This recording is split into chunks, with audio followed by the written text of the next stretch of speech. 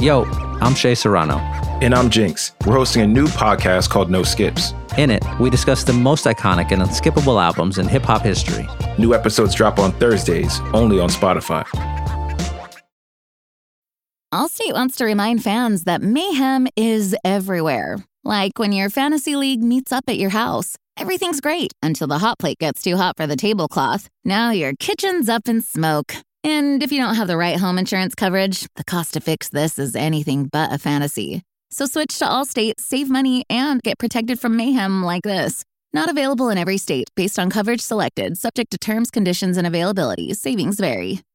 This episode is brought to you by Hyundai. Think about all the stuff you can do now on Sundays after the Super Bowl's over. Adventurous activities. You need a Hyundai to get you there. The all-new Hyundai 2024 Santa Fe is equipped for any adventure with features like available H-Track, all-wheel drive. You can take on the dirt trails and kick up some mud.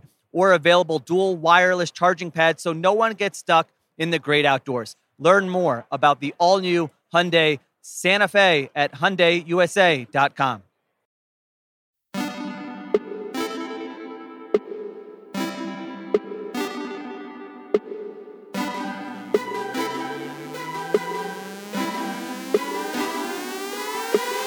Welcome to the Ringer Fantasy Football Show. My name is Danny Heifetz, and I am joined by Danny Kelly and Craig Horlbeck. It is 4th of July weekend. We are coming to you on July 5th, although we recorded this on Friday, July 2nd, so something crazy happened in the interim. I don't know what to say about it because it didn't happen yet.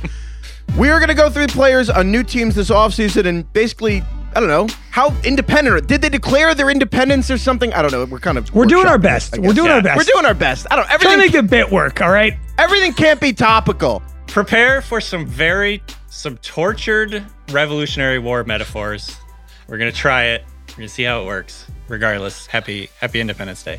I kept thinking of The Office when he was like, I declare bankruptcy, but like, I declare independence. That might be the best joke from The Office. I declare bankruptcy.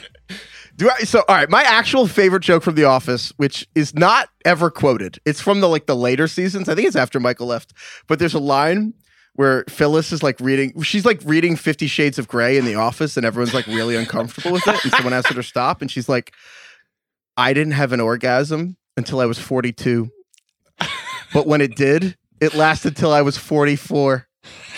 What? No one remembers that line. I can't even find it on YouTube. Oh anyway, have some orgasmic freedom for the 4th of July this weekend. Okay, we're going to go through the players and new teams and basically be like, do we like these situations or not? Like, are you in a better situation, a worse situation, meh, whatever. Are you still under British rule or are you freed? Is your new country going to last? Are you going to be able to figure out ways to govern? Or are the English going to come back in the 1812 and take over? I don't know anything about the War of 1812. I feel like I never really learned about it. I just know the White House burned down and then they left. It was about, wasn't it over maritime law? Wasn't that why they fought? Oh, the Barbary pirates? Were they involved? There was some of that. There was a maritime thing going Barbary on. Pirates. Okay. Privateers, all that stuff. Good times. The Washington Privateers. Why were the Barbary Pirates not one of the Washington football team names considered? That should have been on the list. I kind of like the Privateers. It's kind of fun. Privateers. I don't really know what that word means. Okay, let's go to football. Matthew Stafford, Rams, traded. Perhaps number one pick of most liberated player in 2021. I would say so. Probably the most liberated player. I mean, he went from Detroit to Los Angeles. Like this, it's pretty solid. Yeah, personal life and career liberation. There's a lot going on there. Hey, let's be careful not to insult Detroit too much here. Again. I was mostly insulting the Lions. Craig's the West Coast bias. I was mostly saying that Lions to Rams is pretty solid. But DK, for our purposes here, how much better is Matt Stafford than Jared Goff? Like, can you explain this to us in layman's terms? He's 12 better.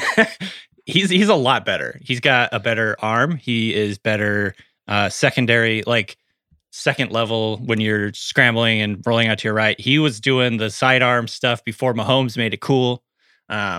He's just a lot better in pretty much every way. And in this situation, he's leaving a rebuilding team. They're pretty talent bereft at this point. They got rid of all their receivers. He leaves the Lions and he's going to a Sean McVay schemed offense with tons of playmakers. tons of potential. It's going to be one of the best schemed offenses in the NFL. You could not have said that probably about the Lions this year.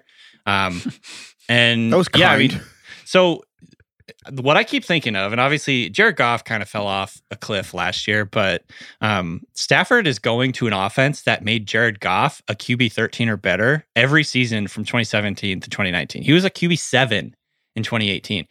It's not hard to forget how good the Rams were in 2018. Like, do you guys remember that Rams Chiefs game where it looked like it was like the greatest football game of all time? I'm pretty sure that was the 2018 season, wasn't it? Or the worst defense ever, but yeah. Like that too. But this is what I'm kind of picturing the Rams looking like with Matt Stafford under center. Like Jordan Rodriguez from The Athletic has said this, like Matt Stafford helps activate every available pass catcher, or I don't know what exactly the language is, but it's something McVay said where they're able to like actually get all of their pass catchers involved and open up all the parts of the field. Whereas Jared Goff last year especially was just like, he just lost his confidence. He couldn't attack anything deep. So it changes the whole dynamic. I think Stafford, he's a non-running quarterback, so that somewhat caps his ceiling. But I do still think this year, if everything clicks and the offense does what I think it can do, he has that like, mid-range QB1 upside with a really solid floor. Like it almost feels like a no-lose situation picking Stafford unless he gets hurt. Yeah. I think the only difference in you mentioning like Goff in the kind of 2017, 2018 being like a decent QB1, the only difference is there's a couple more rushing QBs that have entered the league now that kind of knock Stafford down. Kyler, Lamar, Josh Allen have all kind of taken hold and taken those top spots. So if they weren't here, Stafford would probably be a top 5 quarterback pick this year. Mm-hmm. And the other thing I think that you kind of touched on is that I just think Goff was like a one-read guy. It was like McVay had to scheme the entire offense so Goff could hit the one pass that McVay wanted him to hit. And Stafford can now just like drop back and make his own decisions. And if somebody's not open, he can turn and hit the next guy. And if that guy's not open, he can turn and hit the third guy. And I think that's where the offense is really going to grow. Yeah, I think the entire offense, rising tide lifts all boats. Yeah, absolutely. Yeah, I think Goff could sail with the wind, but Stafford can sail against the wind, and that's kind of all the difference in the NFL. He could tack. Is that what that's called? Is that what that means? I don't know boating terms. Tacking. Yeah, I'm not like a sailor. Yeah. I mean, I'm not. You just became a dad and learned all this random shit. You have to know sailing terms when you become a dad. Apparently. My college offered a sailing class. I never took it. My roommate did though. What college did you go to? I went to San Diego State. There was tons of like sailing. Yeah, it was like a 1-unit elective. You could take sailing. You could take surfing. What did you learn? I didn't take either of those. Oh, you didn't take it? That was a huge mistake. What the fuck were you thinking? Not taking sailing? You had to get up at like 7 a.m. on Fridays and like go to the ocean. What's the point of San Diego State if you're not going to go sailing? Drinking and basketball. Those are the two things. That reminds me of what's the movie? 10 Things I Hate About You. When it's like the high school just has the... No, but 10 Things About You, the high school just has the field like on the Pacific Ocean. And I'm like, this is very valuable real estate. That is in Tacoma. It's That's in Washington? Yeah. That high school is in Tacoma. I've been there. This is embarrassing, but I actually was a walk-on at the PLU football team. And we had a couple practices at that high school. It's pretty cool. Wow. Okay. I can't believe that's a real place. All right. That's amazing. Yeah. Also, the movie Bring It On. You guys seen the movie Bring It On? Yeah, cheerleading movie? That's shot at San Diego State. Fun little fact for you. Did you get to be an extra in that? I was long before my time. Long before his commercial career.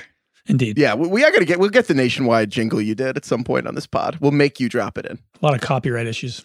To finish up Stafford, though, we have him as the QB 11 currently. No. Do you guys feel good about that?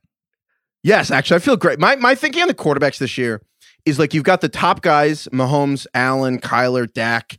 I'm kind of fine missing on them if they don't fall, if people are aggressive getting them, because there's this tier at the end of quarterbacks this year with Ryan Tannehill, Tom Brady, Jalen Hurts, Matt Stafford that like really will last until like around 11 or 12. And like, if I get one of those guys, I'm pretty happy late. If Stafford's the last quarterback you can pick up, I feel really good about that. This is like mid-round QB this year. And maybe Jalen Hurts will be like Lamar Jackson light this year, and you can just take him. So another quarterback could change teams this year. Carson Wentz was traded from the Eagles to the Colts. part of me thinks it's kind of funny because now it's like the Eagles season kind of ended the same as now the Sixers season just did, which is like, wow. Like this top pick we made a few years ago is like completely the problem, and everyone knows he just had a mental break and needs to leave. Now they're like foisting Carson Wentz onto the Colts, you know? Yeah. So DK, I'm a believer in like when, you know what, like everyone who just had a terrible 2020, just, you know what, I'm believing in all, you know what, new place, new location, it's fine. Do you believe in Wentz this year for the Colts? Forget fantasy for a second. Do you believe that Wentz can be fixed in Indianapolis with Frank Reich? Not really. I want to. I want to believe because it's just better for fantasy if he's good. Like he can activate some of the guys in that offense. It's just gonna be more fun to watch them. I really hope he's good. I'm not like, you know, wishing anything on the Colts necessarily, but like if you look at the way that Wentz played last year, it's scary. So I put together some stats. Saw this from PFF. Carson Wentz led the NFL last season in turnover, in turnover-worthy plays with 24, and he didn't even play after week 14. In 2020, he ranked second worst in completion percentage, third worst in yards per attempt. He had the most turnovers and the most sacks. In the last 3 seasons, Carson Wentz is 28th out of 34 quarterbacks in completion percentage over expectation, EPA composite. So that's like an efficiency, like a really specific efficiency metric. Basically, he's been really, really terrible. And it's not just last year, it's over the last 3 years. So he's last in everything you want to be first in and first in everything you want to be last in. Right. So the only caveat I would say, like if he wasn't going to be playing for Frank Reich this year, there's maybe like 2 or 3 coaches who I would have some faith that Wentz is going to turn it around. Reich is one of them. So I think that is like the big variable here that is important. He's got experience with Carson Wentz. Frank Reich obviously lobbied to get the Colts to trade for this guy. He still believes in him. He thinks he can get the most out of him. Frank Reich has a history of getting the most out of his quarterbacks. So all that stuff is like... But he was the offensive coordinator for the Eagles Super Bowl run, and when Wentz was at his best. A lot of people give Reich a lot of the credit for what that offense did, not only with Wentz when he was like an MVP candidate that year, but when Foles came in and played really well. So like a lot of people would give Frank Reich credit.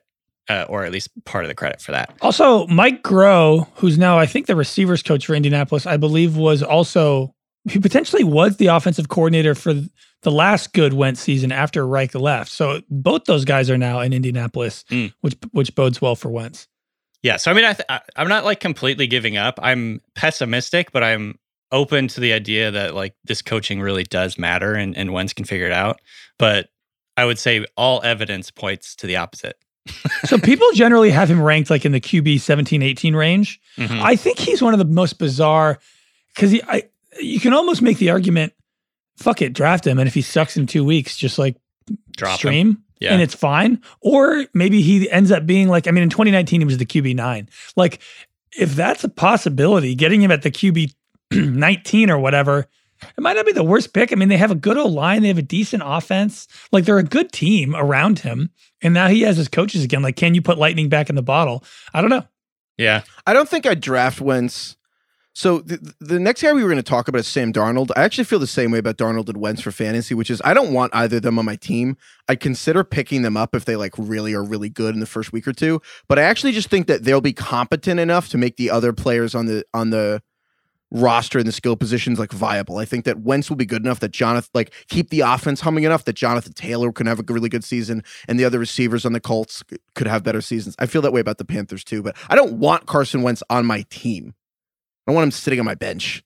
Also, clearly bad locker room. If we know one thing, like I believe in the fantasy chemistry and locker room. I don't want him on my bench talking to my other players. Do you guys believe in that? I believe in that. I don't like bad chemistry guys on my bench in fantasy. On your own fantasy team?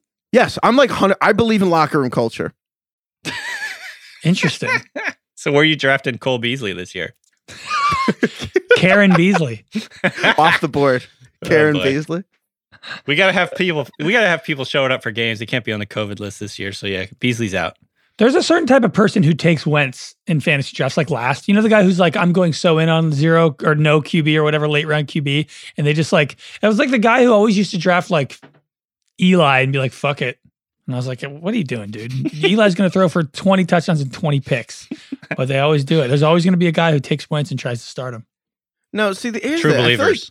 I actually feel like the baseline at quarterback this year is so high that like I don't actually really want any of those guys because Derek Carr, Kirk Cousins, Wentz, Fitzpatrick, Roethlisberger. There's just a lot of quarterbacks that are out there that can be fine in a given week that you can pick up, and if someone gets hurt, you can put them in your lineup, and they might be a top 10 guy. The only quarterbacks I really want to bring into my season, like on my bench, are the guys that can this be like maybe a top 3, top 4 quarterback this season, which to me really is Lawrence or Justin Fields, and maybe Trey Lance. But like Justin Fields, weirdly to me, I almost have ranked higher than some like the Derek Carrs and Carson Wentz's of the world. Mm-hmm. Not because I'm confident he'll outscore them, but because if he does, it could be by a lot. Yeah. You're Carson ranking Wentz his is not going to be a ceiling. top 5 guy. You're Yes. ranking his ceiling, not his projected average. Yeah, the baseline for the backup quarterback in fantasy is so high that like I actually want the guys with higher ceilings way higher. Yeah, I think that's right. So where are we at with Sam Darnold? So Darnold, Well, I'll wait and see. I'll gladly be the guy who. He's not gonna get drafted, right? Like he'll just No. be on the waiver. no, he's not going to get drafted. But if we're talking about guys who like declared independence, then he's free from the yoke of Adam Gase. Seriously, this is People like have had a career year after leaving Adam Gase, being freed from it. Ryan Tannehill, Kenyon Drake, Devontae Parker, is he on that list? And then Yeah. Robbie Anderson. So Darnold's free. And I just have to mention this thing. Like while Darnold was there with Gase, things that they were like last in the NFL, they were last in points, yards per play, first downs, third downs, and third down rate. Like all the important That's stuff. tough. But here's the thing. Gase is like the worst coach you could ever put with a quarterback. I don't think I need to elaborate there. But also the amount of talent around Darnold that shuffled. Consider this. This is from Brian Costello at the New York Post. Darnold played with 15 wide receivers, 9 tight ends, 7 running backs, 7 left guards, 5 right guards, 5 right tackles, 4 centers, 4 left tackles. None of Sheesh. those people made a Pro Bowl. Not one. So like, if you think about the talent around him, now he's in Carolina with Joe Brady, who was the coordinator for the LSU team that with Joe Burrow, that was the best college offense ever. I feel like Darnold will be better. And here's the thing. That doesn't make me want to draft him. It does make me feel way better about Robbie Anderson, who just had a career year in Carolina, and DJ Moore. But really Robbie Anderson. Who do you compare? Like, what is Darnold's upside and comp him to a quarterback? So, like, his potential upside to me is like Baker Mayfield in the fantasy. It's a decent. So comp. I just don't think he's going to be. I don't think he's going to be fantasy relevant. I really don't. And I Derek guess if you Carr? want to say Baker's an upper bound, yeah, sure, Derek Carr. Derek But Carr I do think scrambles that a the little. Panthers could be. I do think the Panthers will be good enough though that Robbie Anderson could be good, and like DJ Moore. Yeah, But I don't think he's going to create beyond that. yeah, absolutely. I'm with you. From the dynasty point of view, I've got Darnold on one of my teams, so I'm like really rooting for this to work. But again, like the Wentz thing, it's just I don't have high hopes. There's so much evidence against what happened or against what he's like already done in his career. He has really not shown anything. So, But you have to be in a position to succeed, though. Like, could you Right. think of a worse position to succeed than being No. plopped onto a team, getting fired after your rookie year, and then like Darnold's with Adam Gase? So Gase is the head coach, and then every player around Darnold's changing. The offensive line's changing every week. The receivers are changing every week, and none of the players are good. Like how if he were great, how would we have known by now?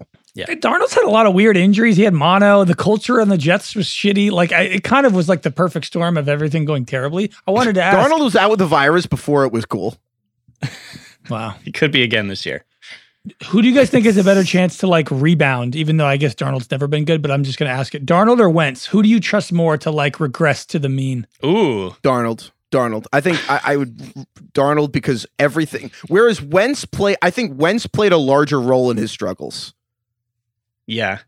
Also, Darnold, I know this gets brought up all the time and it might not matter, but Darnold is so young. He's like been in the league for 4 years or whatever, and he's still like I think 24 he's years old. 23. Yeah, he's like 23.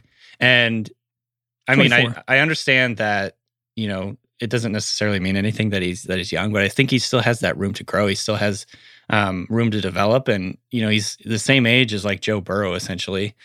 So it's just, I don't know. It's crazy. But so that's why I would say I'm still holding out some hope, I guess, that he turns into a competent quarterback.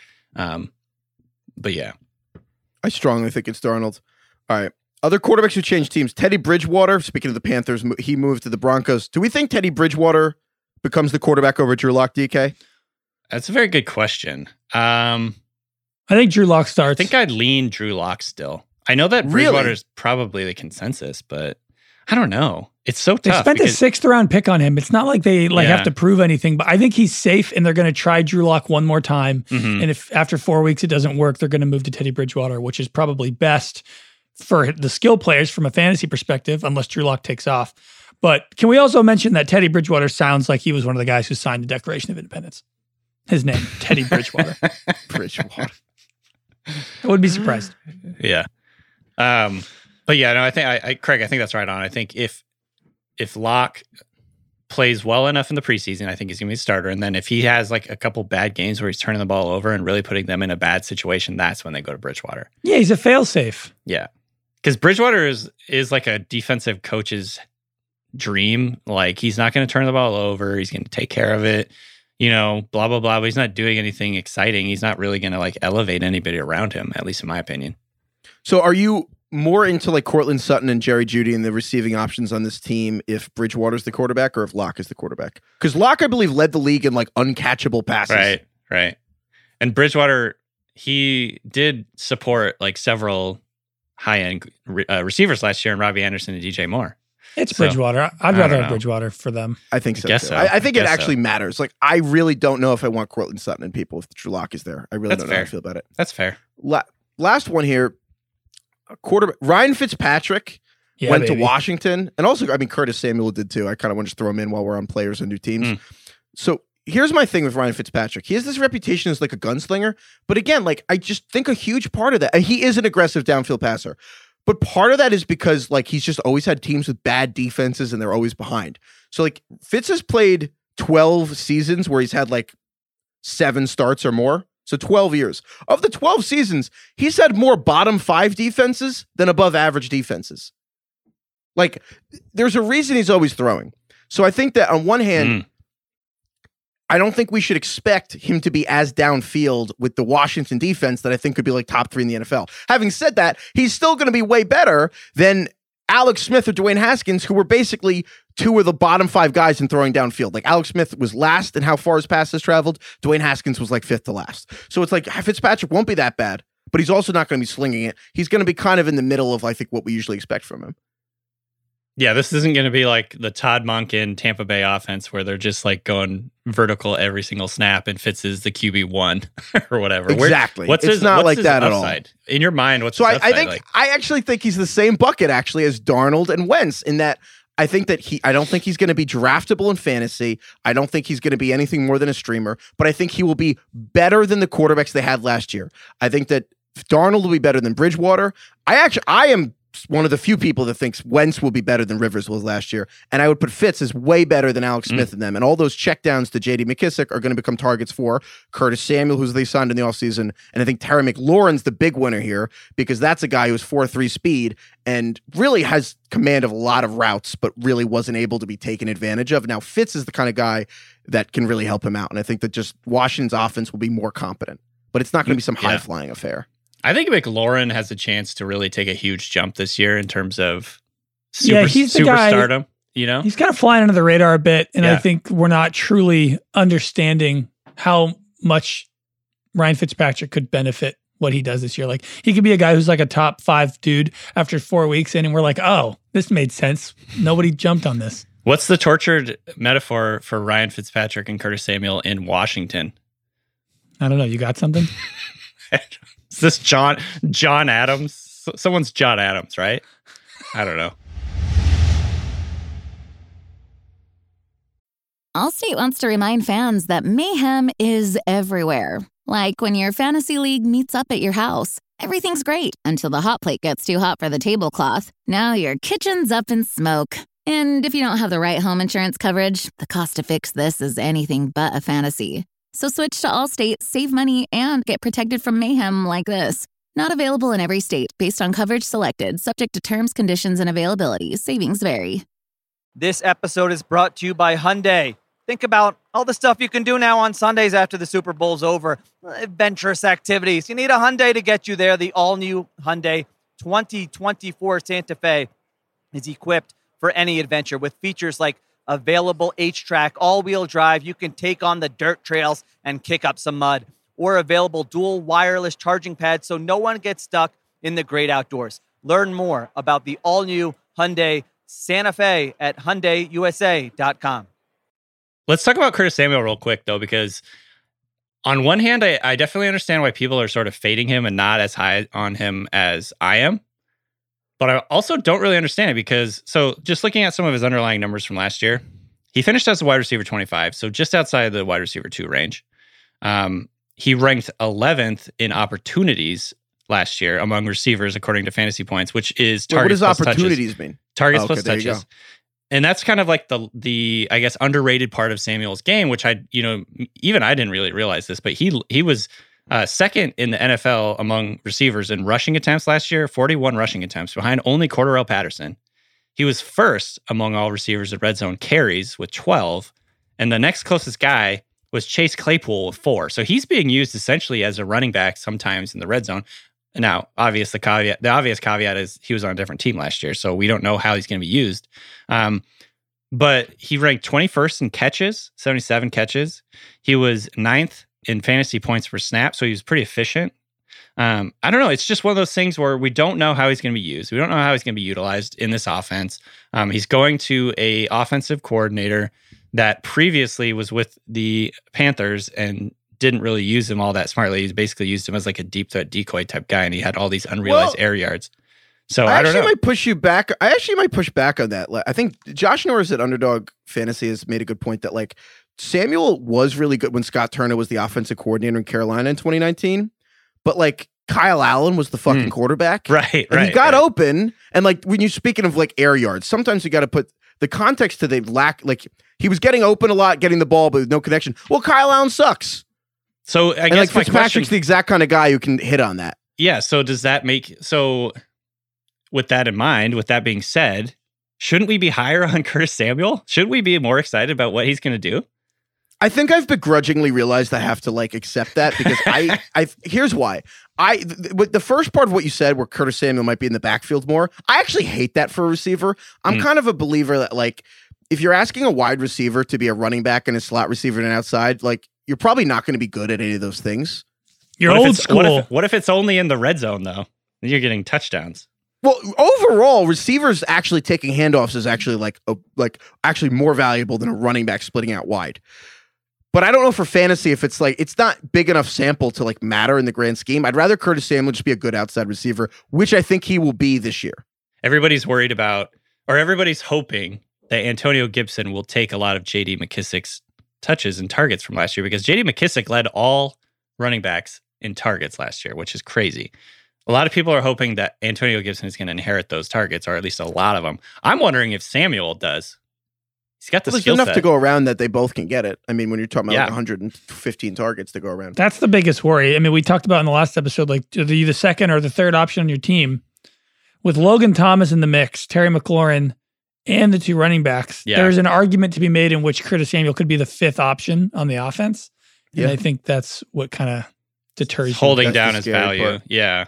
I think you're right. So is this going to be kind of offense that can support multiple, like 2 receiver ones or a receiver 1 and a tight end 1? That's why I'm a little bit down on Logan Thomas. I think that they're going to use Samuel more, and Logan Thomas is going to be phased out a little bit, but I could be completely wrong on that. And it could be opposite. Yeah. Well, on that note, that question of like, can it support 2 receiver 1s? The Tennessee Titans, they traded for Julio Jones. This is a team that doesn't have that question because there's basically 3 people in this offense. There's A.J. Brown, there's Julio Jones, there's Derrick Henry. What do you guys think? Offensive line gurus are just seething right now. Hi, Fitz. There's 3 people in this offense. We're talking about fantasy football. What do you want me to shout out Taylor Lewan? My God. Okay, that's fair. Okay. Julio. So what do you guys think of Julio on this offense? I think that there is a sneaky chance, and I want to run this by you both, that one, the Titans could look very different. They basically ran 12 personnel, 2 tight ends, run it down your throat, They're like zone run scheme. They had all the offensive linemen to create gaps. That's what I read. I don't know. But at least you read it instead of got it on TikTok. Corey Davis last year had 5 less catches and only 100 less yards than AJ Brown. They say they played the same amount of games. He had 5 less catches. Okay, in his defense, AJ Brown had a fucking torn MCL or knee injury or something. He was supposed to be out for the season after week 2. Okay, well, whatever. When he's playing in the football game, he had 5 more catches than Corey Davis. Like, he played. What am I supposed to do? Is there a chance, just a small chance, that Julio Jones is just the best receiver on the team and leads the team in everything? Yeah. It's a good question. DK, who do you think is better right now, Julio or AJ Brown? Oh, God, that's such a hard question. If you had one game right now. One chance. One opportunity. Thank you for picking up on that. Get everything you ever wanted. I'm going with AJ Brown. I mean, I love Julio, but at this point in their careers, AJ Brown. I don't know, man. AJ Brown has built his entire career of being hyper fucking efficient. Yeah. He essentially catches like 6. He's like Robert Tonyan, but as a receiver and better, obviously. But you know what I mean? Like, he had 12 touchdowns last year and he had 60 catches, 65, 70 catches. He's Tyreek Hill in a he's 230-pound body. Like, he's not Tyreek Hill. Well, I'm just saying from the efficiency point of view. Like, he turns his targets into incredible production. He's so good after the catch, so physical, so big. I don't know. I guess, so if you remove Arthur Smith and you maybe remove Jonnu Smith as well, both Smiths are gone.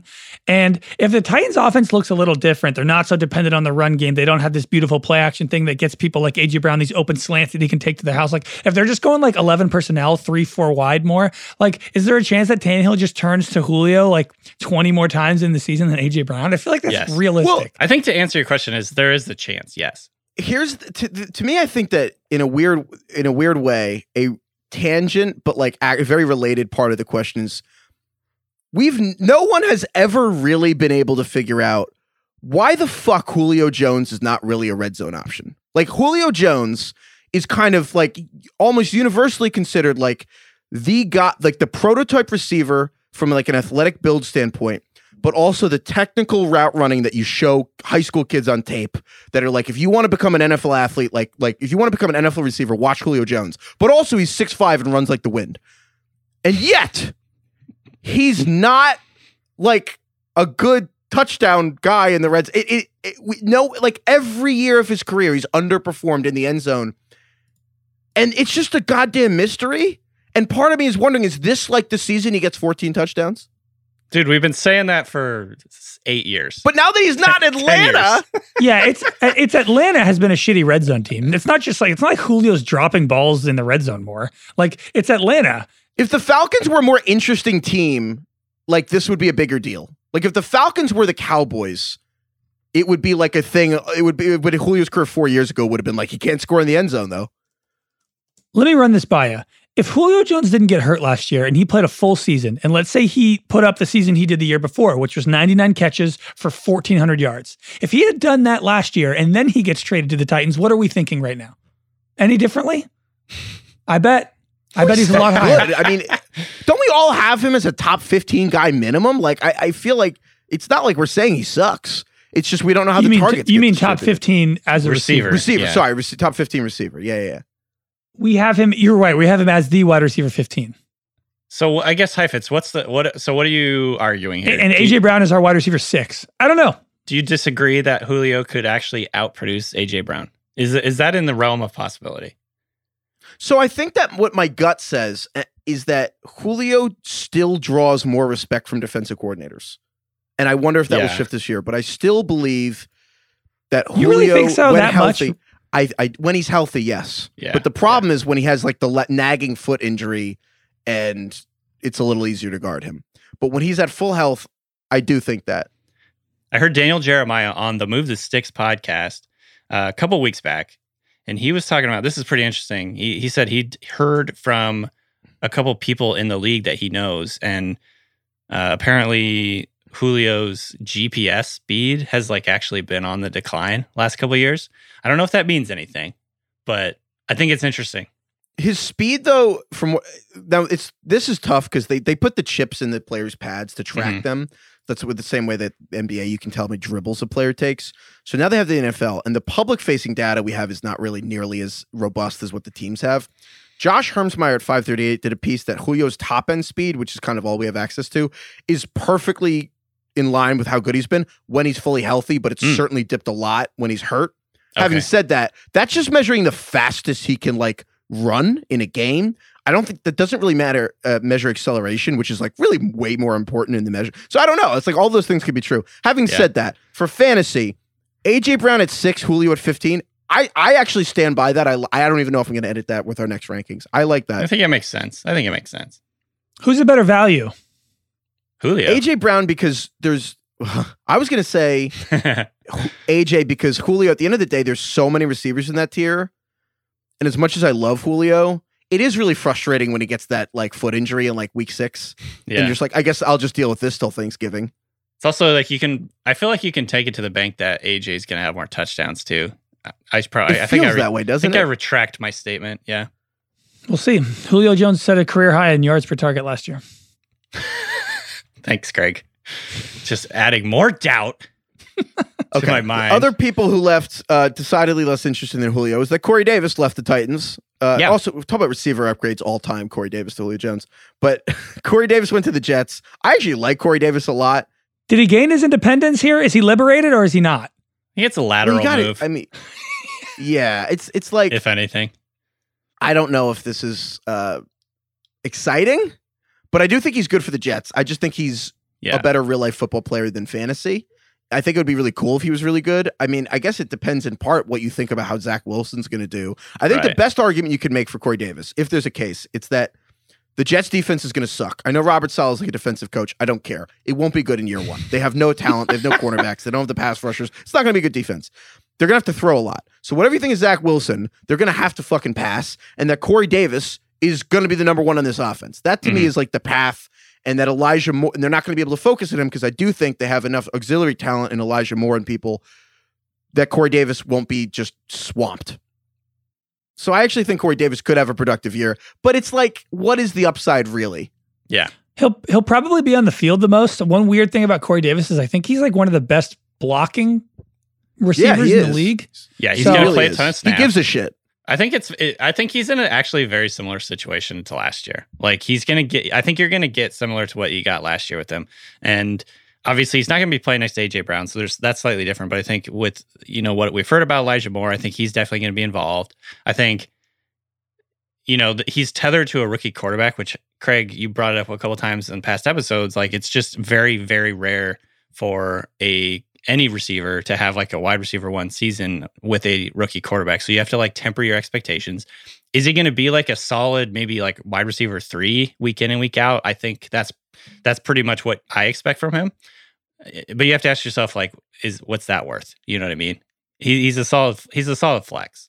If he's your 3rd receiver, I'm not happy. If he's your 4th receiver, that's probably fine. That's fine. Yeah. Okay. Yeah, next guy up. I'm really curious. Will Fuller went from the Texans to the Dolphins. So Will Fuller, we were all obsessed with Will Fuller last year. He rewarded us with the best season of his career in every meaningful category. And perhaps he rewarded us too much. Except for drug tests, which he also set a career high for positive tests. And a literal career high. And what did he say in his Instagram? It was a muscle lubricant. Yeah. Was it? Hydrating your muscles? That's what you gotta we were hydrate talking. your muscles. I thought that was a joke for us. I don't think that's what really No. That was you gotta hydrate your muscles. Anyway, what do you guys make of Will Fuller in Miami coming off both the best season of his career and also after getting popped for PEDs, which does lead to enhanced testing, and so presumably you can't do more of it? I'm going to say that he definitely isn't. He did not gain his independence in Miami. He gained it in Houston when Bill O'Brien traded away DeAndre Hopkins. Bill O'Brien is the George Washington of Will Fuller's career. Just completely. You're actually right. Bill O'Brien, the reason Will Fuller ended up in Houston is because when Bill O'Brien was at Penn State, he tried to recruit the shit out of Will Fuller, and he ended up at Notre Dame. Bill O'Brien was pissed. And that's actually why they went and got him. And that's why Will Fuller got so many fucking targets in Houston. That's why they took his 5th-year option, even though he kept getting hurt. And they traded away DeAndre Hopkins. which really fucking helped. Bill O'Brien was obsessed with Will Fuller, and I think you're right. Can't underrate that. and him going to a different team. Let's factor in, we have Tua, who's a massive unknown. We have Jalen Waddle, who was like a top 15 pick in the draft, who some people say was the best wide receiver on Bama. We have 2 offensive play callers at the same time. We don't know what's going on with that. And we toss in Devontae Parker and Preston Williams. There's like a lot going on in Miami. It's a good receiving group. And Will Fuller's stats without Deshaun Watson are ridiculously worse than with Deshaun Watson. And obviously he's playing with Tua, who we don't know. He's being ranked around guys like Curtis Samuel, Devontae Smith, and Brandon Cooks. And I got to say, I think that's correct. And I'm not even sure I would take him over those guys. And it's not like he went there in free agency with some huge deal. And like, it's not Kenny It's a Galladay. 1 year who's deal, getting yeah. Kenny Galladay's getting $18 million a year over 3. Corey Davis got like $24 million divided by 2, so he got $12 million a year for 2 years. Julio Jones was traded. Like, Will Fuller got a 1 year deal for $8 million. He's If also it's October suspended and for it's not week 1. working, they don't care. And he's suspended for week 1. But if it's October and it's not working, like, they don't care. Yeah. You know, I'm going to make a terrible Revolutionary War metaphor here. Will Fuller Okay, Dad. is France coming to the United States aid, in the United States is Tua in the revolution. So I don't know if you've done much Revolutionary War history, but the United States would not have won independence if France hadn't helped out. Will Fuller. So you're on the Will Fuller train. That's a You're big saying vote for Will Fuller. No, I'm saying Will Fuller is going to be helpful for Tua. I'm not necessarily saying Will Fuller is going to be an elite fantasy star. Okay, this is a reach, but I'm picking up what you're putting down. Of course it's a reach. This is all very tortured references. So. But isn't France the best skill player on Miami? Isn't that what it should be? Whoever's going to be the best guy in Miami? And I think Will Fuller is that guy this year. I think that Waddle is going to eventually be much better, but he's a rookie. I don't know if you can necessarily rely on him right away. No one cares about Devontae Parker. I think Devontae Parker is fine. It's true. Devontae Parker is like Corey Davis. Get the fuck out of here. He's Are you better serious? than that. You need to. You got take lock, man. Craig No, I fucking don't. loves Devontae Parker. You're right, though. Everyone's forgotten about Devontae Parker. He's Corey Isn't Davis. he the most well-rounded receiver on this team? Yes. Eh. Dude, if Devontae Parker was on the Packers, he'd be like a top 7 wide receiver. Oh, I actually want to play that out. If Devontae Parker were opposite Devontae Adams, like last season, what would his line have been, DK? 900 yards. I don't know. I think it's so much more than that. I think he's like Really? closer to like. Dude, I don't He's know. like These Chris are Godwin-esque. I did that right off the top of my head. I don't know. These are all Anyway. like unrealistic, ridiculous weird hypothetical. scenarios. I want to support my argument real quick here before we move on. Devontae Parker was the wide receiver 6 in 2019. Just want to toss that out there. 2 years ago, buddy.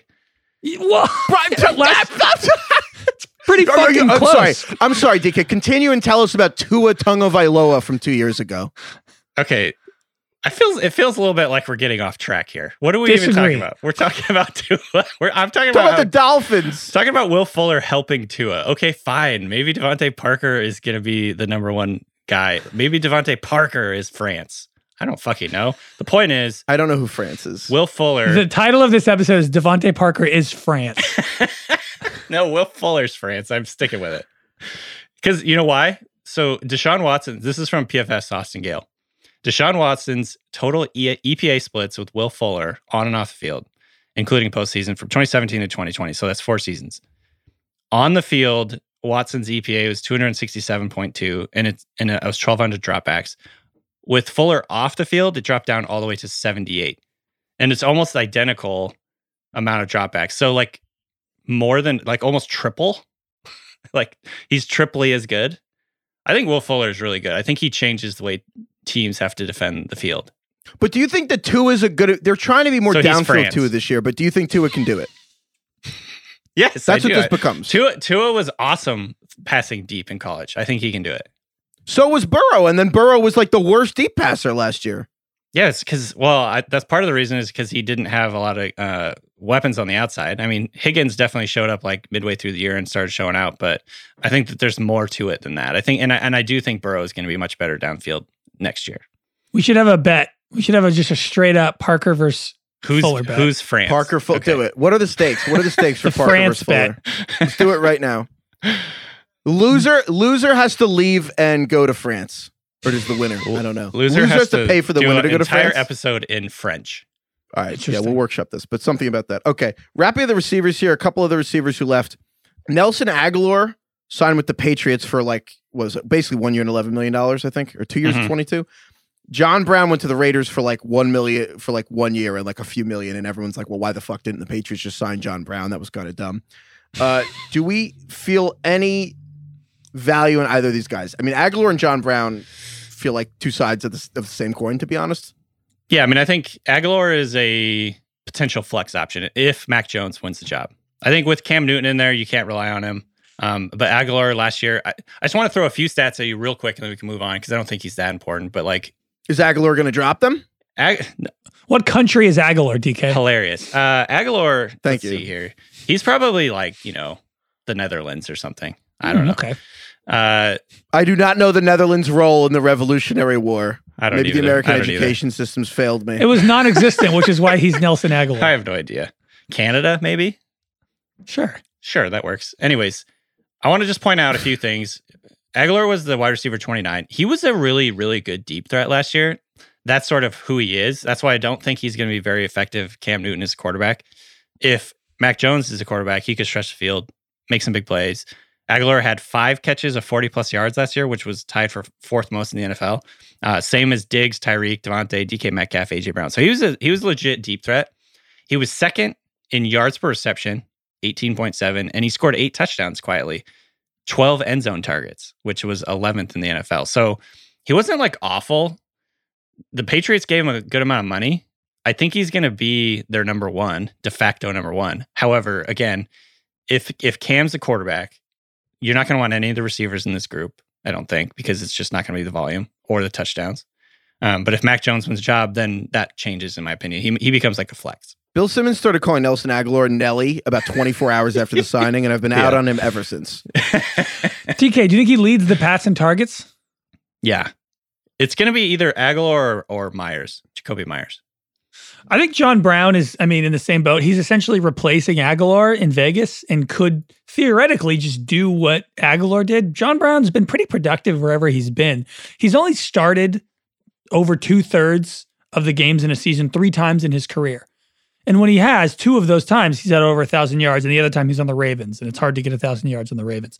So, John Brown's is just like a solid, productive player. They have Henry Ruggs, they have Waller, they've got Hunter Renfrow, they have Kenyon Drake, Josh Jacobs. So there's a lot going on there. I don't have a ton to say about him besides he'll probably have a couple of big weeks. Yeah.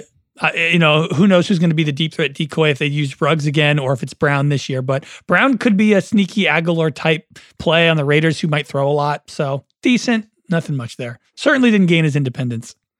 No. This show.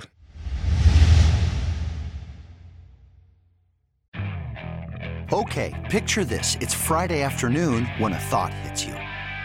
I can spend another weekend doing the same old whatever, or I can hop into my all-new Hyundai Santa Fe and hit the road.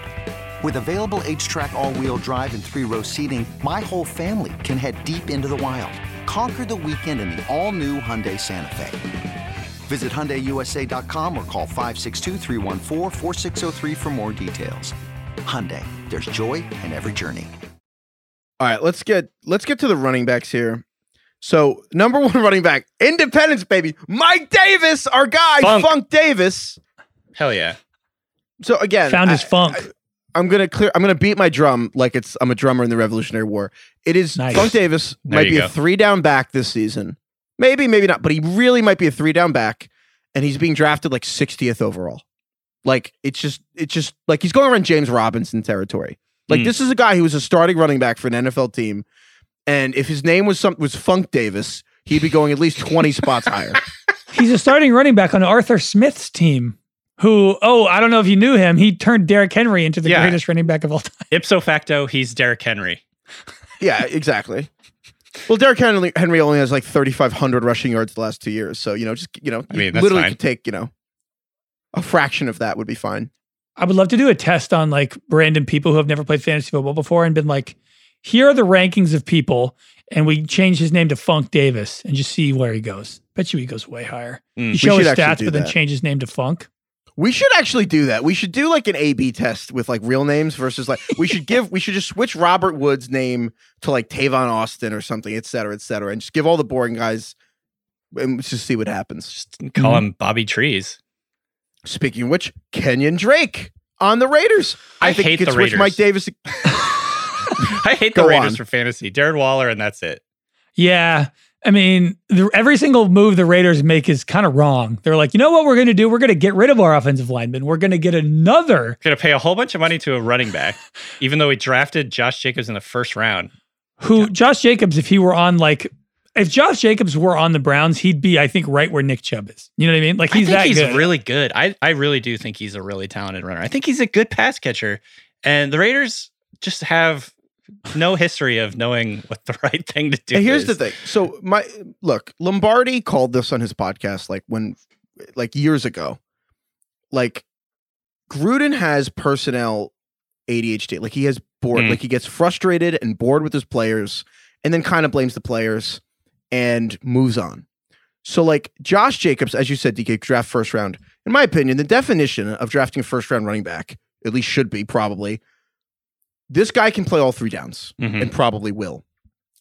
And just a couple years after they do that with Josh Jacobs, they give Kenyon Drake this offseason 2-year deal for $11 million, $8.5 million guaranteed.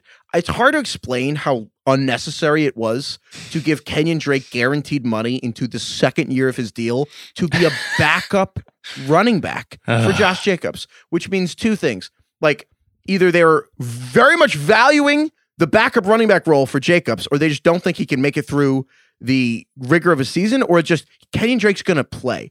Either way, it is a commentary on their lack of faith in some aspect of Josh Jacobs' game. However, it doesn't mean it's enough of a commentary for me to want Kenyon Drake. It just makes me want to stay away from the Raiders overall of, as you said, everyone but Darren Waller. Can we assume that Kenyon Drake is the best third down running back in the league, and that's probably what his role will start as this year? Well, that's Kareem Hunt. Yeah, I don't think he is. Well, why couldn't he just be another Kareem Hunt this year? Like, is there a chance that he should be getting drafted right around Kareem Hunt?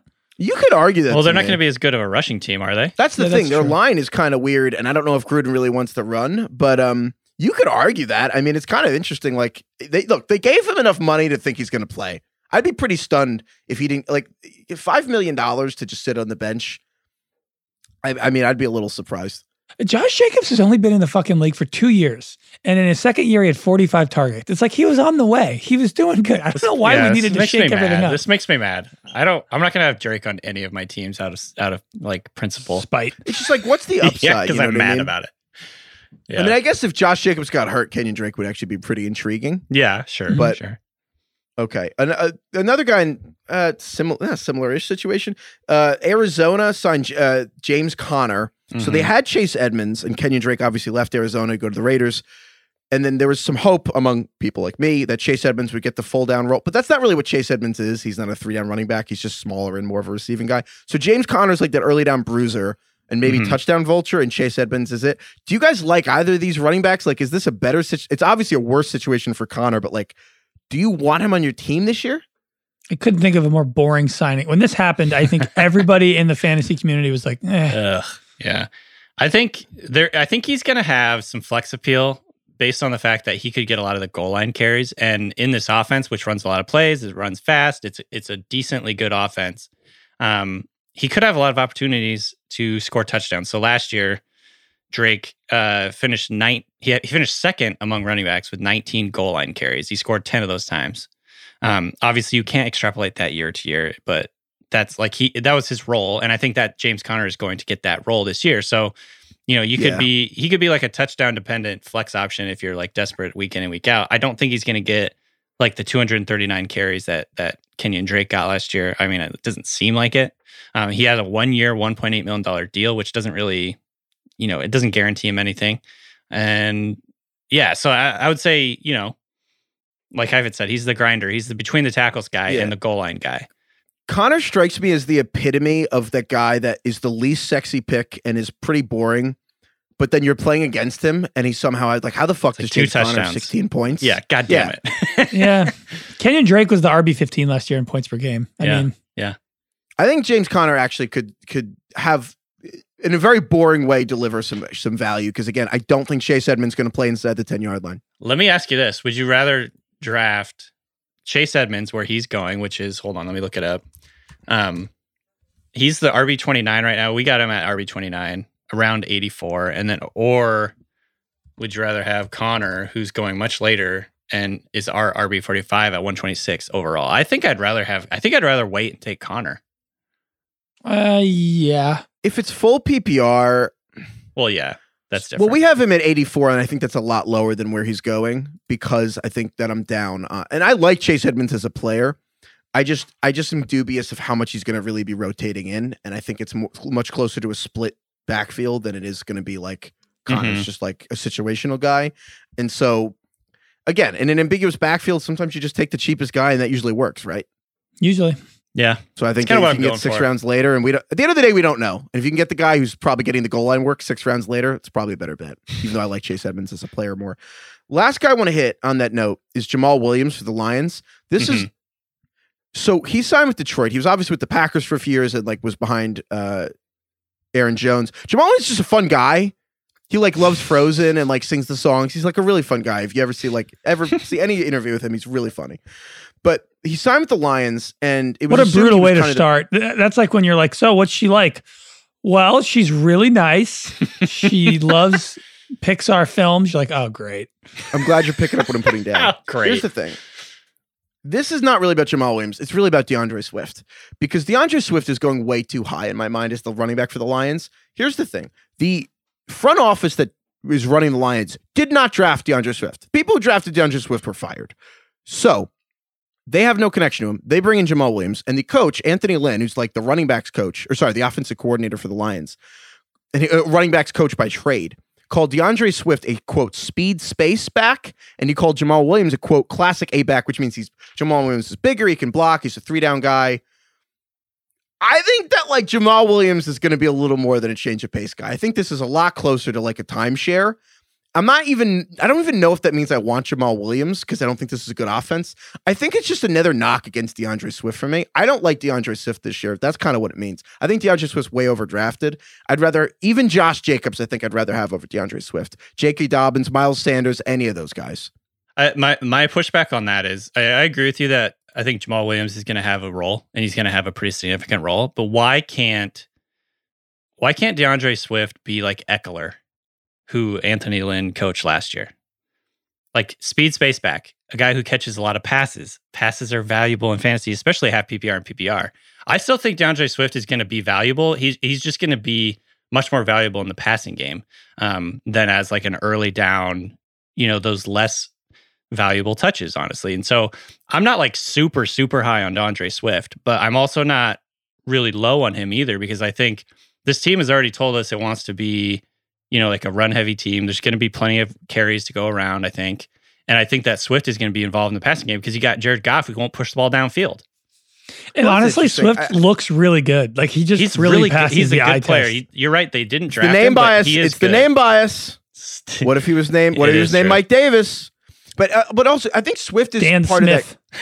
Swift is part of that muddy running back category that honestly I don't really know what to make of, because they're all good players, kind of in bad situations, right? Miles Sanders. Who should be a 3-down star, but the Eagles don't play him with 3 downs. J.K. Dobbins, who just should be really good, but they rotate him a lot, and Lamar steals carries. DeAndre Swift, who just and like I think DK, you're kind of obsessed with the what if DeAndre Swift catches the game-winning touchdown in week 1 of his rookie year. Dude, like, think about how different the world would be.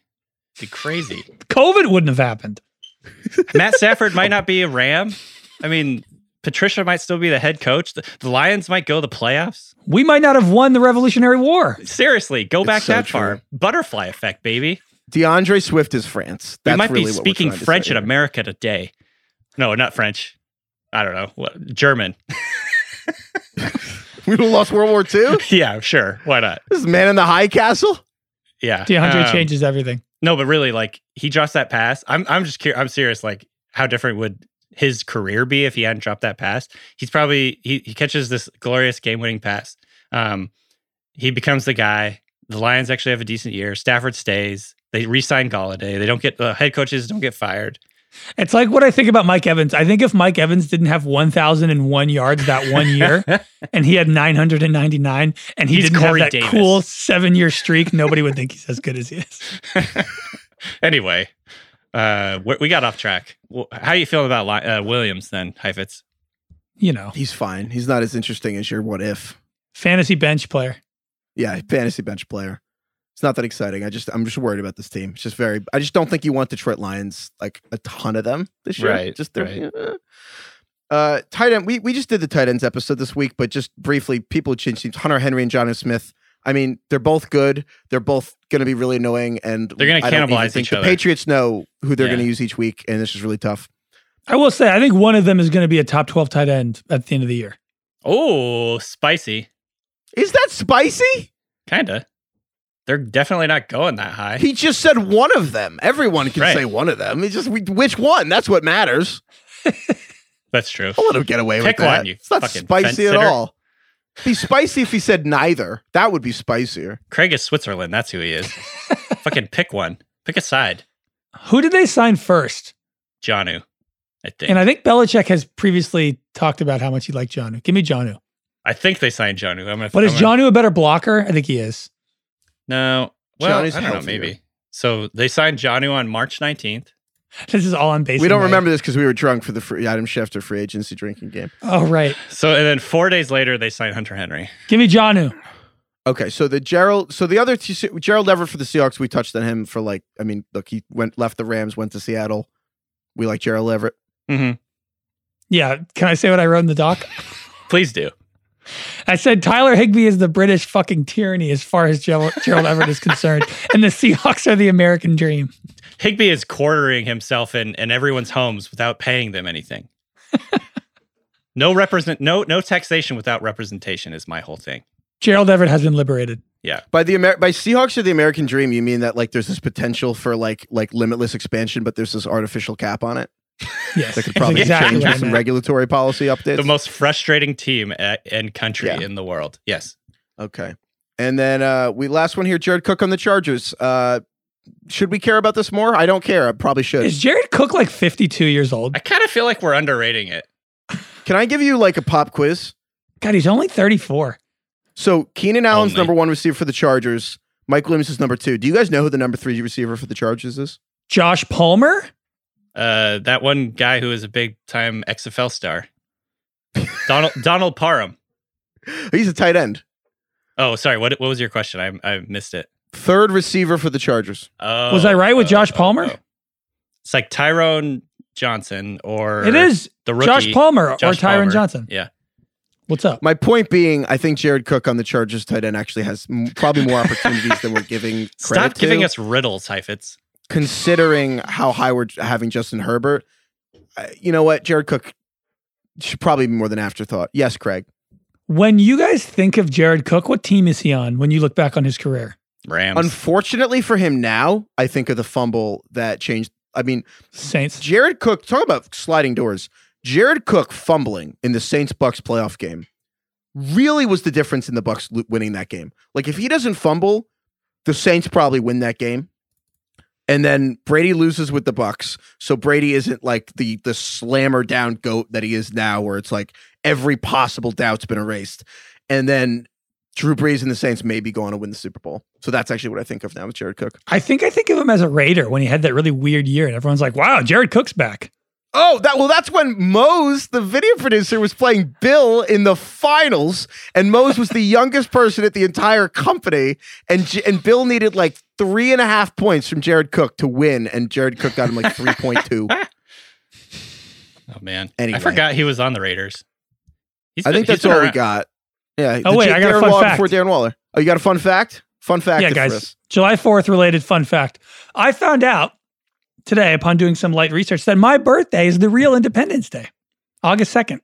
What do you mean? What? Oh yeah, is that when like the is that when they finished signing they it? They ratified the Declaration or whatever. The final draft of the Declaration was approved by the Continental Congress on July 4th, although the date of its signing has long been disputed. Most historians have concluded that it was signed on August 2nd, 1776, a month after, and not July 4th as commonly thought.